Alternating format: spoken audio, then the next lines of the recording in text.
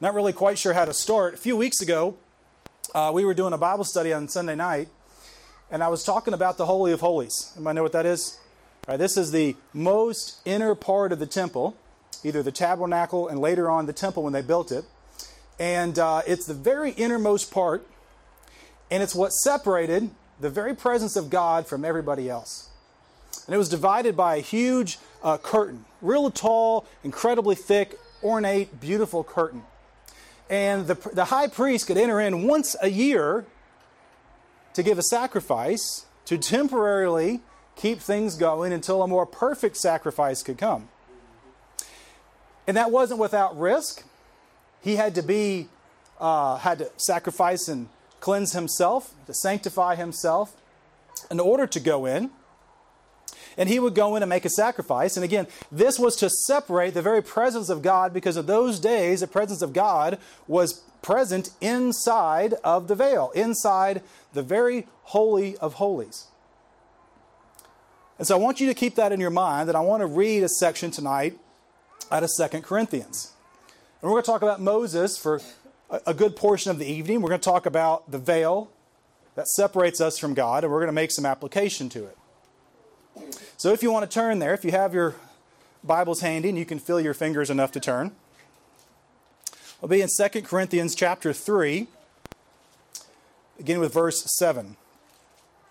And it reads as follows: "Now if the ministry of death, carved in letters on stone, came with such glory that the Israelites could not gaze at Moses' face because of its glory, which was being brought to an end, will not the ministry of the Spirit have even more glory? For if there was a glory in the ministry of condemnation, the ministry of righteousness must far exceed it in glory. Indeed, in this case, that once had glory has come to have no glory at all, because of the glory that surpasses it. For if what is being brought to an end came with glory, much more will what is permanent have glory. Since we have such hope, we are very bold, not like Moses, who would put a veil over his face, so that the Israelites might not gaze at the coming of what was being brought to an end. But their minds were hardened. For to this day, when they read the Old Covenant, that same veil remains unlifted, because only through Christ is it taken away. Yes, to this day, whenever Moses is read, the veil lies over their hearts. But when one turns to the Spirit, the veil is removed. Now the Lord is the Spirit, and where the Spirit of the Lord is, there is freedom. And we all, with unveiled face, behold the glory of the Lord, are being transformed into the same image from one degree of glory to another. For this comes from the Lord, who is the Spirit." So there's a lot packed in to this very short passage. A whole lot. And we could spend several nights discussing and untangling all of this, but I want us to talk tonight about this veil. And I want us to go back to Moses and think about, why is Moses being talked about here? And why did he have a veil over his face? Well, let's do a little bit of a history lesson. We'll fly through Exodus real quick. Most of us remember pretty well how this works. So we have Moses, who murdered an Egyptian, fled for his life out of the land, found a wife, very happy being a farmer, it appears to be, minding his own business. I don't know if this has ever happened to anybody else or not, when God all of a sudden gets your attention and reminds you that you belong to Him. Moses was told to go back to Egypt, where he was a wanted and marked man, to confront the Pharaoh and to tell him to let my people go that they may worship me in the desert. We forget the second half of that verse a lot. Let my people go so they can worship me in the desert. So he goes back. He makes all kinds of excuses. None of them last. Again, I don't know if anybody's ever experienced that before or not. So he goes back with his brother. He goes before Pharaoh repeatedly. And Pharaoh will say yes and then harden his heart, and back and forth. And all the plagues come and the Passover comes. And Pharaoh finally relents and lets them go. And they all leave, plundering Egypt as they go. And they set out into the wilderness. And they're guided along the way by the cloud that guides them by night, providing direction and shade of the Lord, and the pillar of fire at night, which also guides the way and gives them protection and warmth in the evenings. And they get to what seems like a dead end, to the edge of an ocean, of a great sea, and Pharaoh changes his mind and comes rushing in to get them. And Moses prays to God, and God says, watch what I'm going to do. And God parts the sea. They walk across on dry land. The water comes crashing down over Pharaoh's army and destroys all of them. And they're safe on the other side. But it doesn't end there, does it? Moses writes a beautiful song, as at least how it's titled in the scriptures in Exodus 15. And we see that he makes some horrible, nasty, bitter water sweet to drink through the help of God. God sends manna from heaven to feed them and quail. And in chapter 17, he gets water from a rock. We're going to come back to that in a minute. But don't forget, God told him to go to this rock to bring forth water, and he did. Moses goes to Mount Sinai, around 7,000 feet up.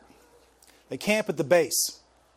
And God in his infinite power speaks directly to the people and tells them how they are to live. That's that law written in stone that the Apostle Paul was referring to. And he told the Israelites, this is how you should worship me. This is what you must do. You must not commit murder. You must not commit adultery. What we generally think of as the Ten Commandments. And the people, fearful of the conditions, afraid of the loud thunder and the fire and the smoke and the trumpet, pulled back in fear and said, Moses, you go get God's commands for us and you come back and tell us. And Moses agrees, and he goes up onto the mountain. He's there for 40 days, receiving the commands of the Lord. The Lord writes with his own finger into these stone tablets. And Moses begins to come down the mountain. And what have the people done within 40 days? Well, they've completely turned against God. And I've said this before in many places that I have preached, but I'll just say it again in case you haven't heard it or thought about it. I used to think that these people were crazy. 40 days, really, God? All these plagues, you see the waters part, you get fed from heaven every day, water comes gushing forth out of a rock, but then this Moses disappears for 40 days and you worship a cow? And then I'm very quick to remember that I'm really not that different. And you probably aren't either. Not an excuse. Moses comes back down when God tells him you need to go back down for the people you brought forth have polluted themselves. He in anger smashes the tablets, and there's a lot that goes on there. And where I want to get to and spend just a few minutes, it's all the way over in Exodus 33.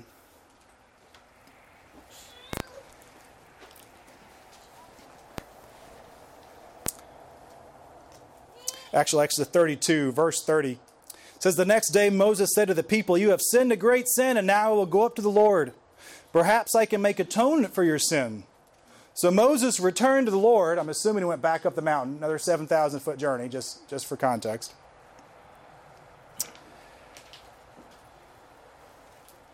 So Moses returned to the Lord and said, alas, the people have sinned a great sin. They have made for themselves gods of gold. But now, if you will, forgive their sins, but if it not, please blot me out of your book that you have written. But the Lord said to Moses, whoever has sinned against me will I blot out of my book. But now go and lead the people to the place about which I have spoken to you. Behold, my angel shall go before you. Nevertheless, in the day when I visit, I will visit their sins upon them. And then the Lord sent a plague to the people because they made the calf and the one that Aaron made. And the Lord said to Moses, depart, go up from here, you and the people, whom you have brought up out of the land of Egypt, to the land which I swore to Abraham, Isaac, and Jacob, saying to your offspring, I will give it. And I will send an angel before you, and I will drive out the Canaanites, and the Amorites, and the Hittites, and the Perizzites, and the Hivites, and the Jebusites. Go up to the land flowing with milk and honey, but I will not go up among you, lest I consume you on the way, for you are a stiff-necked people. And so here, after all this that Moses has done, he's faced with a choice. He can continue on without the presence of God, guided by angels, promised to go to the promised land, to march in and destroy all the enemies, but not with the presence of God. Unsatisfied, we see, I'm picking up in chapter 33, verse 4. He goes back down the mountain, he tells the people their message. But instead of leaving right away, he begins to, it seems like, daily commune with the Lord. In verse 7 it says, now Moses used to take the tent and pitch it outside the camp, far off from the camp. He called it the tent of meeting. And everyone who sought the Lord would go out to the tent of meeting, which was outside the camp. And whenever Moses went out into the tent, all the people would rise up, and each would stand at his tent door and watch Moses till he got into the tent. When Moses entered the tent, a pillar of cloud would descend and stand at the entrance of the tent, and the Lord would speak with Moses. And when all the people saw the pillar of the cloud standing at the entrance of the tent, and all the people would raise up and worship, each at his tent door. This is important. Thus the Lord used to speak to Moses face to face as a man speaks to a friend. When Moses returned again to the camp, his assistant Joshua, son of Nun, a young man, would not depart from the tent. And so we see Moses refusing to move on without God being with them, and instead going daily, it would appear, in worshiping and talking with God face to face. Many, many years ago, a gentleman asked me when I was young what my prayer life was like. And for once, I was honest with him, and I said, well, not very good. And he gave me a great piece of advice. He said, just go talk to God. Just speak with Him like we're having a conversation. And I tried it that night, and it worked really well. So well, I did it again the next night, and the next. And a few weeks later, I met the Lord face to face. You know, I'm skipping ahead here, but this is the beautiful part about the relationship we have today, is we can talk to God face to face. We can speak with Him, He hears us, and He will talk back to us. We don't have to depend on a priest to go and make a sacrifice for us, because Jesus Christ, the high priest, made the once and for all sacrifice, and I have access to His presence. But it wasn't so in this time. Moses said to the Lord, "See, you say to me, bring up the people, but you have never let me know whom you will send with me. Yet you have said, I know you by name, and you have also found favor in my sight. Now therefore, if I have found favor in your sight, please show me now your ways, that I may know you in order to find favor in your sight." Now this is a man who talks to God every day in a pillar of clouds that come down. This is a man who's led them out of Egypt, who's seen all these things come. And what does he want? He wants to know God more. And he said to him, "If your presence will not go with me, do not bring us up from here, for it shall be known that I have found favor in your sight, and your people. Is it not your going with us, so that we are distinct, I and your people, from every other on the face of the earth?" See, Moses understands something very important that we would do well to remember as believers. It is God's presence that makes us distinct from everyone else. It's the saving grace of God and our communion with Him that makes us unique. And if God is not with us, then we are just like everyone else. And Moses understands this and says, I will not move unless you go with me. And then he makes the most amazing request ever. And the Lord said to Moses, this very thing you have spoken I will do. For you have found favor in my sight, and I know you by name. And Moses said, please show me your glory. And he said, I will make all my goodness pass before you, and will proclaim before you my name, the Lord. And I will be gracious to whom I will be gracious, and I will show mercy on whom I will show mercy. But he said, you cannot see my face, for a man shall not see me and live. And the Lord said, behold, there is a place by me where you shall stand on the rock. And while my glory passes, I will put for you a cleft in the rock, and I will cover you with my hand until I have passed. Then I will take away my hand, and you shall see my back, but my face you shall not see. So Moses says, I want to know you. I want to see you. I want to experience you. Show me your glory. And God says, you can't handle the glory that is me, but I'll put you in this little place. I'll cover you with my hand, and I'll walk by you. And after I leave, you'll get a glimpse. Just a glimpse of the glory of God. And what we see that happens after that is Moses continues on the mountain for another 40 days. If you're adding this up, it's a lot. He gets instructions again on the law. Of course, he has to write them down on the tablets this time. But he brings them down the mountain.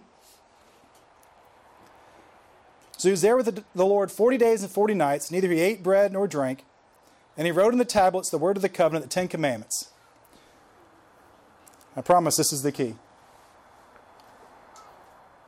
When Moses came down from Mount Sinai with the 2 tablets of the testimony in his hand, he came down from the mountain. Moses did not know that the skin of his face shone because he had been talking with God. Aaron and all the people of Israel saw Moses, and behold, the skin of his face shone, and they were afraid to come near to him. But Moses called to them, and Aaron and the elders of the congregation returned to him, and Moses talked with them. Afterward, all the people of Israel came near, and he commanded them that the Lord had spoken with him in the Mount Sinai. And when Moses had finished speaking with them, he put a veil over his face. And whenever Moses went in before the Lord to speak with him, he would remove the veil until he came out. And when he came out and told the people of Israel what he had commanded, the people of Israel would see the face of Moses, that the skin of Moses' face was shining. And Moses would put the veil back over his face until he went in to speak with him again. And so we see that Moses experienced the most glory that you can possibly experience and remain alive. And it changed the very presence of his face. It shone, it glowed. It's hard to describe exactly what it was, but something was so different about the face of Moses that he didn't even realize was going on until he approached everyone else and they were like, we're going to back away. And that's exactly what they did. Until he says, no, come back. And they all come back to him. And he begins to teach them and would have his face unveiled when he would teach them the truth of God. And when he would go in and worship to God and speak to God. And every other time he wore something over his face so that the people would not be afraid. Now let me make a quick application. Now that we understand the history and the story of Moses, we understand the veil and the tabernacle, and we understand that Moses would put something over his face to keep the people from being afraid. Let me go back and reread 2 Corinthians and make some application here.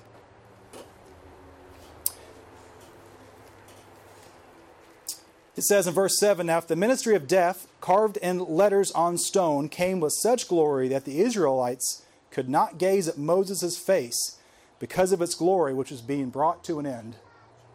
And then in verse 13 it says, not like Moses, who put a veil over his face, so that the Israelites might not gaze at the outcome of what was being brought to an end. There's some interpretation for what this exactly means. And so I'm going to make an application that I think is correct, and we can argue about it and still be good friends. But it seems possible that the glory that Moses experienced over time began to fade. And he was using the veil not to keep the people from being afraid, but to keep them from seeing the fading glory that was on his face. And you might think, why would you do that? Why would you ever try and hide from the people so that they don't know what's going on? I call this the veil of false pretense.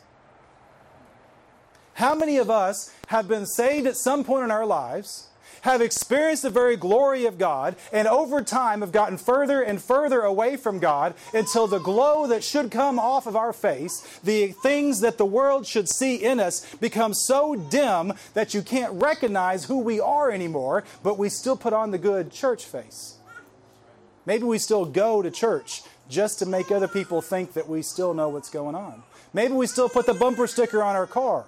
Maybe we still say, praise the Lord, and God bless you, and say we're going to pray for someone, and then turn around and never do it. Maybe we are doing the same exact thing that Moses did by hiding behind a veil when really God's glory in us is beginning to fade.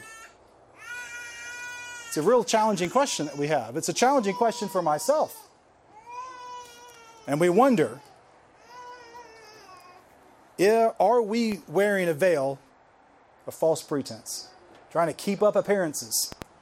You know, the rest of the world does this. We buy certain clothes, we drive certain cars, we have certain titles and jobs just to keep up a good appearance. Let's not think we don't do this as quote-unquote Christians too.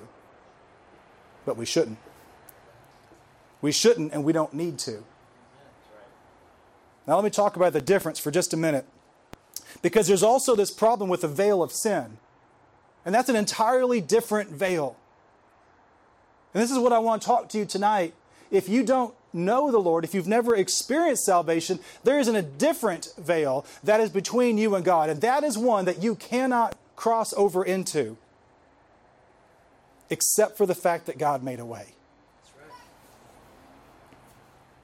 Those who are unsaved, who are lost, who are in their sin, there is a separation from you and God, and that is your sin. That is the sin you were born with. That is the sin you purposely do after you have been born and are old enough. In fact, Habakkuk 1:13, God says, his eyes are too pure to look at evil. This is why there was a veil when he physically lived on earth and his presence was there, because you couldn't come near it or else you'd die.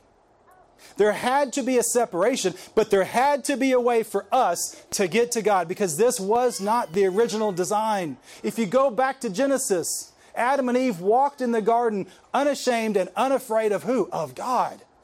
They spoke with God. They talked with God. They walked with God seemingly on a daily basis and had no fear whatsoever, because there was no sin. There was no separation. And when they sinned, they were removed from the garden. They were removed from the presence of God, just like we are removed from the presence of God. And there is a veil. There is something that keeps us from seeing the very presence of God and His wrath burning us to death. So we go back to this Holy of Holies where God was living in the presence of the Israelites. And we see the importance of this with Jesus Christ. Because on the day that He was crucified, and in fact at the very moment that He finally gave up His life as a sacrifice for us, that veil, that 100-foot tall curtain, was ripped from top to bottom. Thick as thick can be. This is not a piece of cloth that's very thin. This is a miracle that happened. And what happened was, for the first time in history, the room where the presence of God was open so that anyone could access it at any time. Matthew 27 says, and when Jesus had cried out again in a loud voice, He gave up His spirit. And at that moment, the curtain of the temple was torn in two from top to bottom. And we have a representation that there is now nothing that is keeping us in the very presence of God, because Jesus Christ, as the perfect sacrifice, paid for our sins. And we can approach God in a way that Moses never could. Hebrews 10:19 says, we have confidence to enter the most holy place by the blood of Jesus, by a new and living way opened for us through the curtain that is His body. So let me go back to 2 Corinthians again. Let me read the last part of that. Verse 14, starting out, says, but their minds were hardened, for to this day, when they read the Old Covenant, that's the Ten Commandments, that same veil remains unlifted, because only through Christ is it taken away. Yes, to this day, whenever Moses is read, a veil lies over their hearts. Young ones, old ones, brothers and sisters, listen to me. The reality is this: you can try and keep the Ten Commandments, you're going to fail. You can try and be as good as you want to, you're going to fail. You can be as smart as you want to. You can study the Scriptures all day long. But if there is something keeping you from God, it is not enough. And without the Spirit of God intervening in our lives, it will never be enough. We will never be able to make it through that veil if not for the sacrifice of Jesus Christ. We can study it all we want to. You can go to church all you want to. It doesn't matter who your father is. It doesn't matter who your mother is. It doesn't matter who your relative is. It doesn't matter. The only thing that matters is Jesus Christ. He is the one who can tear the veil open, that you can enter into the very presence of God and receive forgiveness. Amen. But when the one turns to the Lord, the veil is removed. You hear that? When you turn to God for forgiveness of your sins, the veil, the thing that separates you from God, is removed and is no longer. Amen. Now the Lord is the Spirit, and where the Spirit of the Lord is, there is freedom. This ties in with what I just said, just to make sure there's never any confusion about this. Salvation is something that isn't physical. That's right. It's spiritual. You can do anything physical you want to. The Hebrew letter tells us over and over again that if the blood of sacrificed animals could somehow cover sins, we wouldn't need Jesus Christ. But we need Him because He did something that couldn't be done physically. That is, He took my sins away from me because of His sacrifice. And if you're trying to get through the blockade to God any other way, you're going to fail. That's right. It's only through the Spirit of God that you can enter.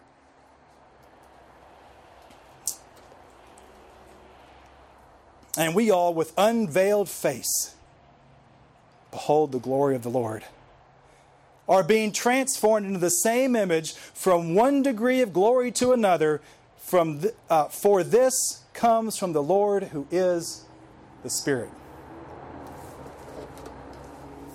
At some point in your life, I believe the Lord will speak to you and tell you just how wrong you are. And you will have an opportunity to fall on your face before Him and ask for mercy and forgiveness and experience the full face of God and actually get to know Him and for Him to know you, or you can deny it and walk away. And what happens when those of us who have received the salvation that God wants to give us, we are changed, we become new creatures, and we are able to enter into His presence anytime we want. Why did the glory fade off of Moses' face? I've thought a lot about this. There's a couple possible explanations for it, but you know what I think might be very realistic? He had one time to actually experience the presence of God. Brothers and sisters, if you know Jesus Christ, you can experience the presence of God in prayer anytime you want. This is why this is better, as it said earlier. This is why the old thing passes, and behold, there is a new covenant that is better, a new covenant of Jesus Christ's blood, so that we can enter into the Holy of Holies, into the very presence of God, when we want to. And if you feel like, brothers and sisters who know the Lord, Christians, if you feel like your glory is fading, guess whose fault that is? It's my fault. See, God is everywhere. God is at all times. God isn't any further away from you now than He was 5 years ago, and He won't be any closer to you tomorrow than He is right now. The reality is this: because God is in all places and is in all times, it's us who do the leaving. We're always the ones who walk away. And if you feel like your glory is fading, if you feel like people don't see you as a believer that they should, then our responsibility is to go running back into the very presence of God, to be recharged, to be reunited, not saved again, but have your cup filled back up with that Spirit, so that you can go back into the world, face the world, and they will know you are different, just like Moses told God, I want people of the world to know that we are different because you are with us. And so for those of us who know Him, I think the question becomes very plain and very simple. Are you wearing a veil of false pretense? Are you going along to get along? Are you just trying to fake it? Stop, because it won't work. Instead, go back to the one who tore the veil, who opened up the way, who died to receive you, and be reunited, rejuvenated, refreshed to go back into the world as God would have you. And for those who've never entered the presence of God the first time, it's very similar. If God is calling you into His very presence, then I urge you, I beg you to seek after Him. Whatever veil you're putting in front of it, whether it's your pride, whether you don't want to apologize, whether you don't think that you're wrong, whether you want to be saved a certain way or at a certain time or a certain day, you have to put all that aside. Because that's just a veil you're putting up in front of God. And that is a problem as well.